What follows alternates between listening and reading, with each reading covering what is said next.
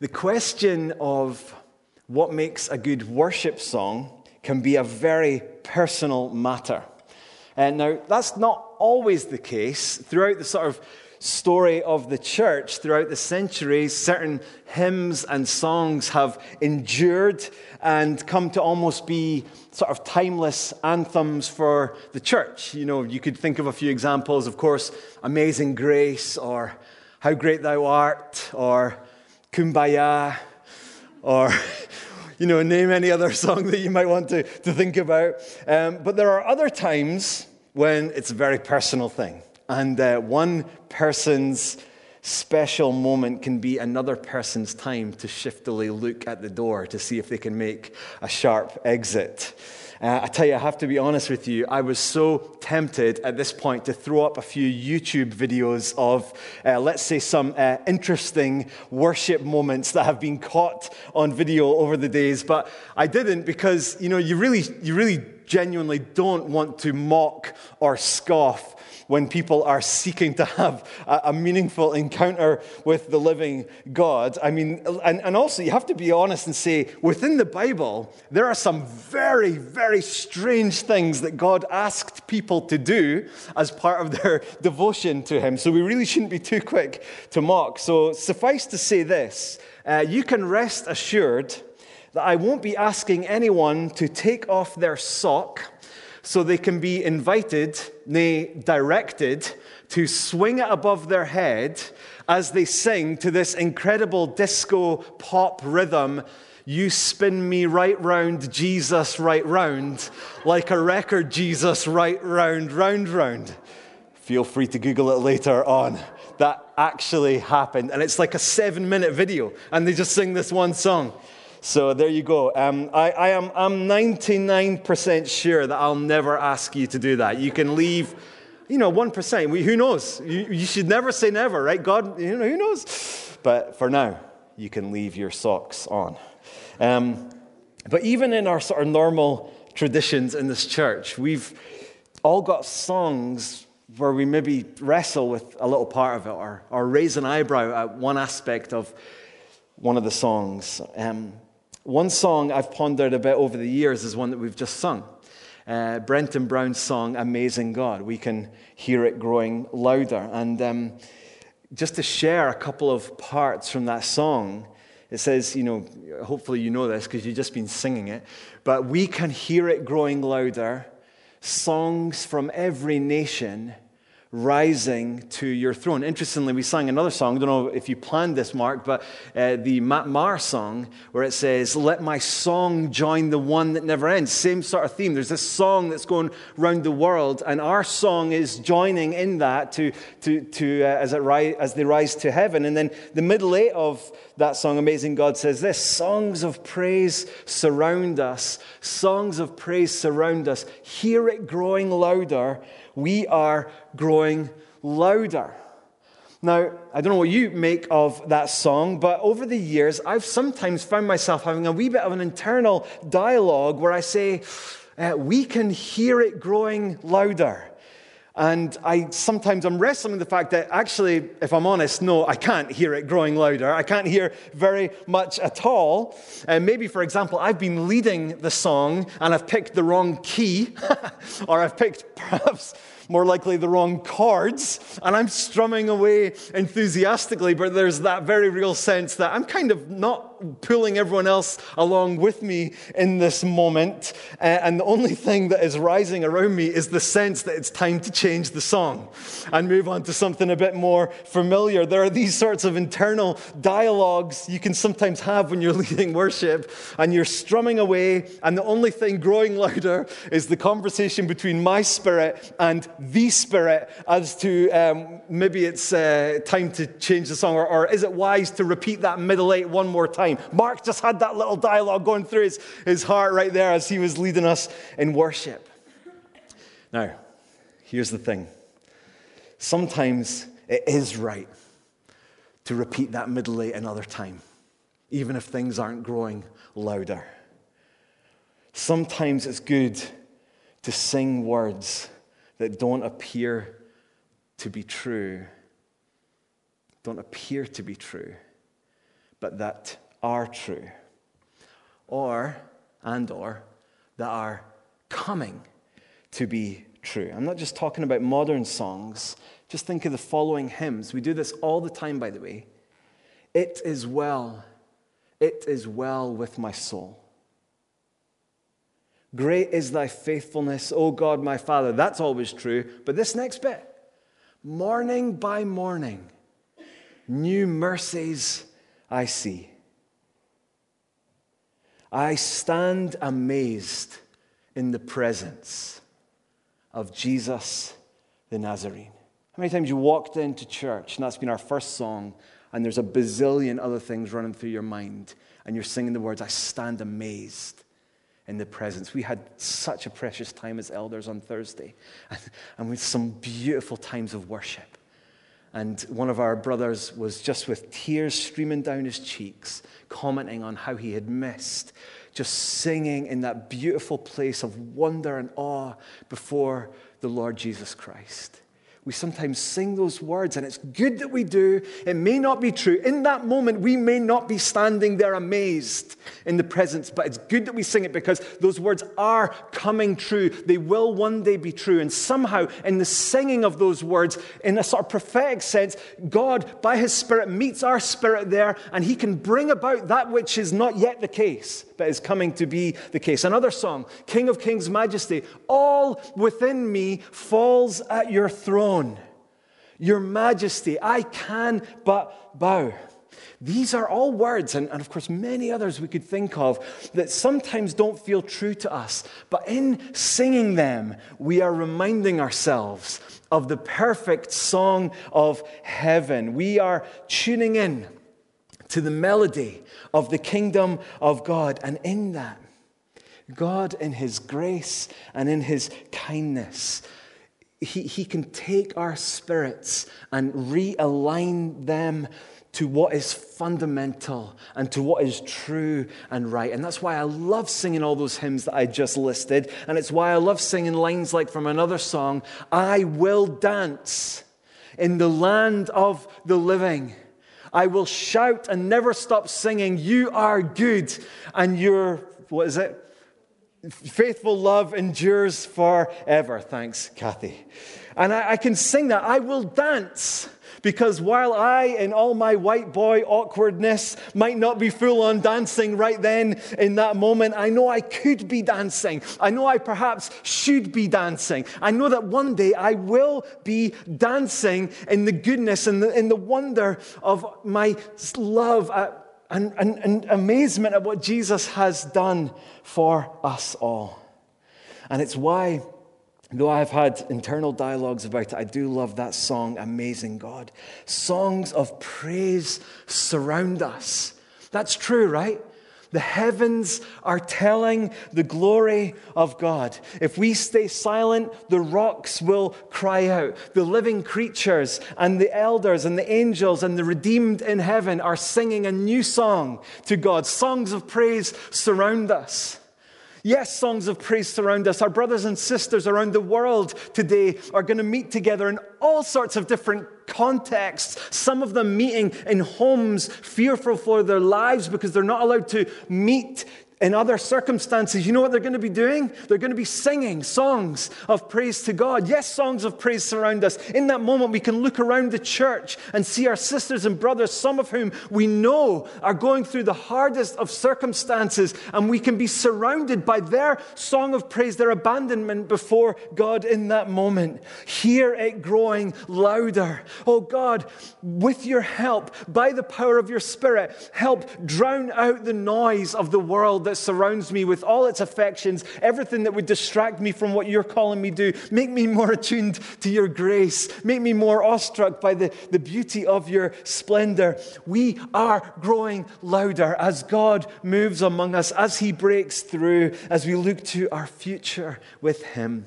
We will, by God's help, grow louder in our praise, both literally, I hope, but also just in that sense of our conviction in the wonder of who God is. We're growing louder.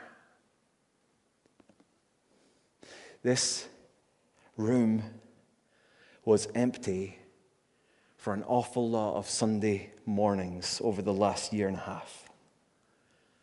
And even when we came back together for various weeks, sometimes the only songs that were rising among us were either the ones on the screen or the one voice of the person up there singing, and significantly, the songs that were rising from our hearts to God. And God can work in and through all of that. God can receive the glory that he is due in and through all of that. Of course he can, and of course he did, I pray. But how we should want to hear our songs rising louder and louder. Like I say, literally as God brings new strength, new life among us, but also as we have that sense of just joining in more and more with what God is doing among us through all that we do. That's what this series in Jeremiah has been about coming home, recognizing our status together as children in a foreign land, exiles coming home within the love of God, and recognizing this unique moment that we are in as we come home to the rhythms of life as the family of God that God has ordained and put in place for us to follow. Life in exile is hard, but we're coming home. These last couple of years have been very tough, but we're coming home. Jeremiah 33, verse 10. Thus says the Lord, in this place of which you say, it is a waste, without man or beast, in the cities of Judah and the streets of Jerusalem that are desolate, without man or inhabitant or beast, there shall be heard again the voice of mirth. You could say joy, or you could say laughter. And the voice of gladness, the voice of the bridegroom and the voice of the bride, the voices of those who sing as they bring thank offerings to the house of the Lord. Give thanks to the Lord of hosts, for the Lord is good, for his steadfast love endures forever. For I will restore the fortunes of the land as at first, says the Lord. What's this chapter about? In our final chapter that we've been looking at in Jeremiah? Well, another devastating aspect of the barrenness of this season is that I have not been able to drop alliteration bombs on you in person week by week. So I'm getting a year and a half's preacher idiosyncrasies out in the summary of this chapter, because I have not 3, not 4, not 5, but 6 P's that this passage is all about. And do not worry, I'm not going to spend 5 minutes on every one. It's funny, now that I have a dog, I don't like peas. And I had peas on my plate the other day, and I'm able to give Luna the peas. So one of the questions I ask her a lot of days is, Luna, you want some peas? And I say it like that. The kids can hear me through in the other room. So I'm saying to you, Hillview Community Church, you want some peas? Well, you're getting some peas, whether you like them or not. Tim is going to flash up what this passage is all about. Power, punishment, promises, prosperity, peace, and praise. God brings power, punishment, and promises, and ultimately, among God's people, this results in prosperity, peace, and praise. So first of all, power. This chapter begins and ends with a focus on the power of God. Look at verse 2. Thus says the Lord, who made the earth, the Lord who formed it to establish it. The Lord is his name. And then from verse 19 through to the end of the chapter, we have a similar rhetorical device that is used at the end of chapter 31, where God says, to the degree that the natural rhythm of day and night can come to an end, that's the degree to which my covenant will break. That is to say, not at all. God is saying, my covenant promises are as strong as the reality that day is day and night is night. Dear friends, the hope of this chapter, the hope of our souls as we think about this ongoing journey that we have, doesn't finish today, of coming home to God, is not rooted in the strength of our capacity or any good things that we have, but it is rooted in God's power. If you feel far off from Him today, know that He is able to bring you home. If your song today is quieted because of the circumstances around about you, if you found it hard to wholeheartedly enter into that time of worship today, know this: He who made you, He who formed you, He who set this world in motion, day and night, He can bring forth that song again. Power. Secondly, punishment. Punishment, you could say judgment, but it doesn't start with P. We've mentioned many times that Jeremiah is not an easy book. I know I was very upfront on week 1. I've chosen 5 of the most encouraging and uplifting chapters of Jeremiah. The people of God were living under His just and right judgment because of their endless rejection of Him and His beautiful, life-giving, love-sharing ways that He had put in place for the people of Israel to live with, so that the people around about them would know what kind of God this was. They'd pushed God away, and they'd ended up doing some of the most horrific things that we could think about. And we talked about some of those last week. It's the context of the whole book, and we can read about it in verses 4 and 5 here in this chapter. How God says there in verse 5, I have hidden my face from this city because of all of their evil. And you know what? As we come to think today about verses 10 and 11 and the return of this noise of joy and gladness, we need to recognize that it was actually God who silenced the city in the first place. Look at Jeremiah chapter 7, just one verse, verse 34. This is what God says: I will silence in the cities of Judah and in the streets of Jerusalem the voice of mirth.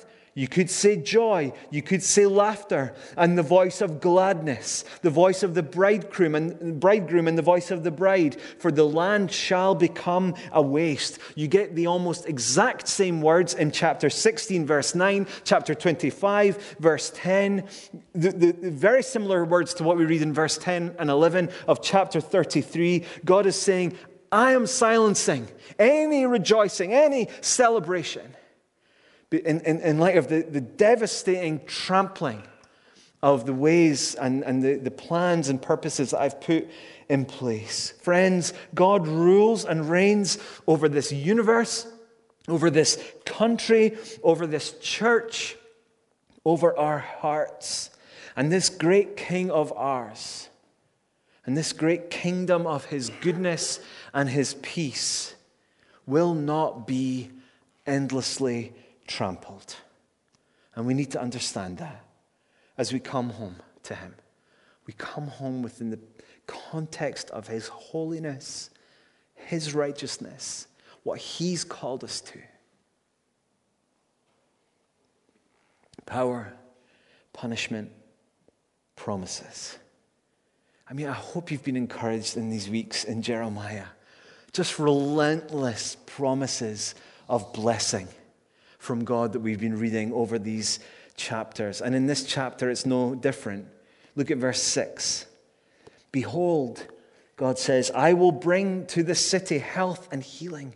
I will heal them and reveal to them abundance of prosperity and security. I will restore the fortunes of Judah and the fortunes of Israel and rebuild them as they were at first. I will cleanse them from all the guilt of their sin against me, and I will forgive all the guilt of their sin and rebellion against me. Do you hear the relentless nature of this? Is God promising this? I will. I will. I will. In fact, you know what? In this chapter, there are 11 I wills. over the course of this chapter. I was tempted to read them one after the other just to get that sense of just the relentless wonder of God's promises in this chapter. But we've got enough to cope with in our time. And as well as 11 I wills, there are 8 or 9 times where God says, it shall be that, or there shall be. For example, let's just look at one example in verse 9.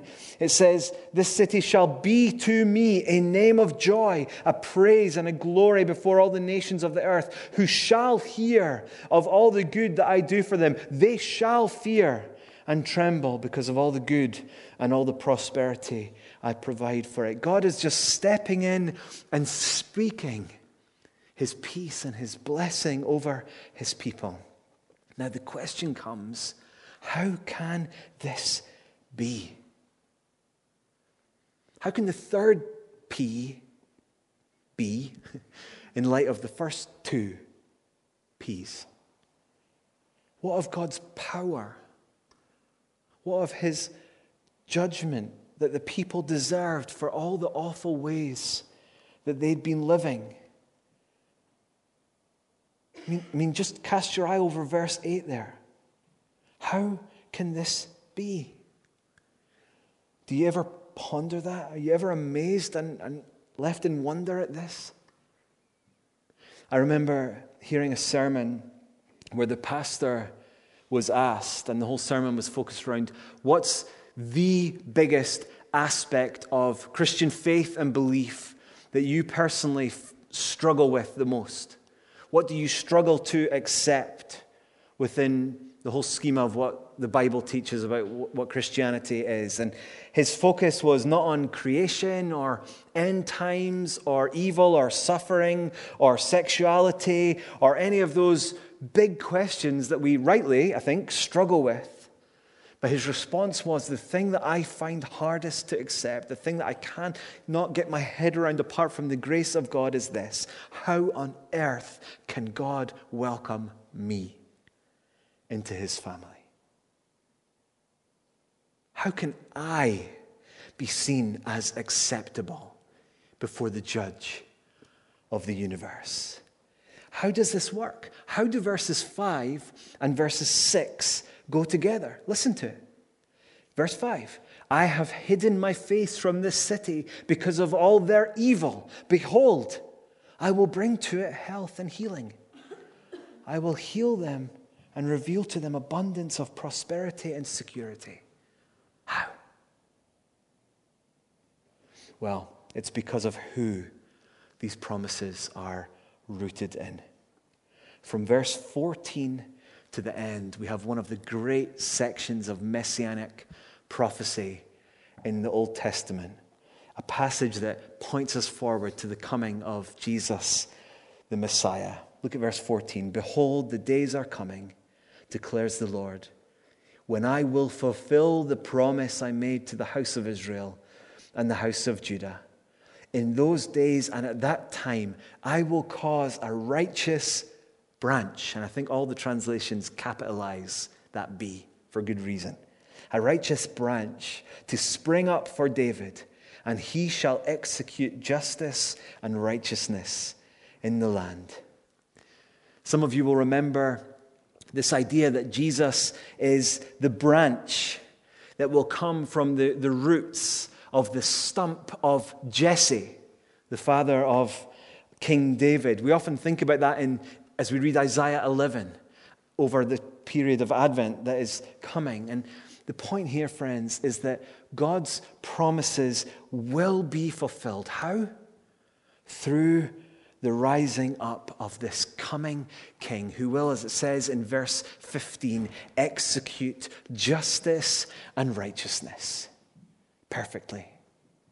Not like me and like us, messing up, rejecting God, living against God's ways as the people of Israel did and as we do. But this branch, this Messiah, this Savior will live perfectly in God's justice and goodness. He is our king, as we see in verse 17 and verse 21. He's the one who rules perfectly. He is our priest, as we see in verse 21. He's the one that perfectly opens up the way for us to come home and live with God. He is our righteousness, and this is what defines our dwelling place. Look at verse 16. In those days, Judah will be saved, and Jerusalem will dwell securely. And this is the name by which it will be called. The Lord is our righteousness. The Lord is our righteousness. Jehovah Tzidkenu. I know some of you cherish those names of God. Jehovah Tzidkenu. The Lord is our righteousness. This is how the right punishment and the amazing promises of God come together in Jesus, who took on himself that punishment, and in whom all the promises of God find their perfect fulfillment, their yes and amen. He is our righteousness. It's in him that we find our dwelling place. It's him ultimately that we are coming home to. He is the name of our dwelling place. The Lord is our righteousness. And it's him who brings about these last three things that we're just going to pull together as we close: prosperity, peace, and praise. We've already read of these things again and again in our passages already. We're going to close by reading verses 10 and 11 in just a moment. But we've just heard, haven't we, of the incredible love and the goodness of God to a people far off, a people long way from home, a people conscious of their sin, struck by the mess of the world they live in. God calls us home to prosperity and peace, and for us to bring our praise to him. Here's my question to you. Do you feel that? Do you long for that? Do you see it coming? It can be hard, right? We're a messed up bunch of people. I'm a messed up pastor and member of this church. And together we're just stumbling along, right? It can be hard for us to feel that. Church can get in the way. Life can get in the way. Weariness and struggle can get in the way. Our feelings and our moods can get in the way. The ways of this world can get in the way. But God's word comes to us, friends, just as it came to Jeremiah. Look at verse 1, by the way. The word of the Lord came to Jeremiah a second time while he was still shut up in the court of the guard.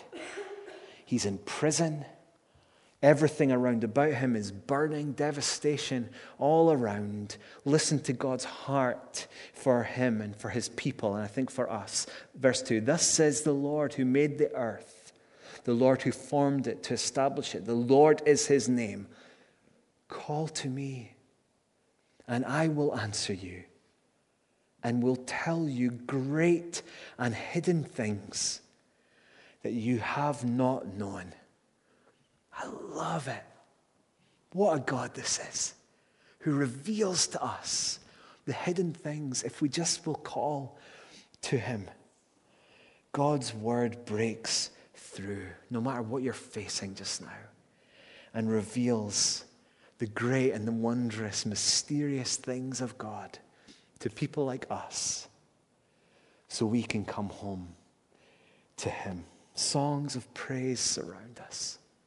Songs of praise surround us. Hear it growing louder. We are growing louder. May it be the case among us, his people, as we come home today through the power and the work of Jesus Christ, the righteous branch, Jehovah Tzidkenu. The Lord is our righteousness. As we continue in these days over this coming season, in this next year just before us, until that day when we will come home once and for all. May we hear again the voice of laughter, the voice of gladness and joy in the blessing of God. And I close with this. Thus says the Lord, in this place of which you say, verse 10, it is a waste without man or beast. In the cities of Judah and the streets of Jerusalem that are desolate, in the northeast of Scotland, in the Western world, in this universe that we live in, without man or inhabitant or beast, there shall be heard again the voice of mirth and the voice of gladness, the voice of the bridegroom and the voice of the bride, the voices of those who sing as they bring thank offerings to the house of the Lord. Give thanks to the Lord of hosts, for the Lord is good, for his steadfast love endures forever. For I will restore the fortunes of the land as at first, says the Lord. Thank you, God.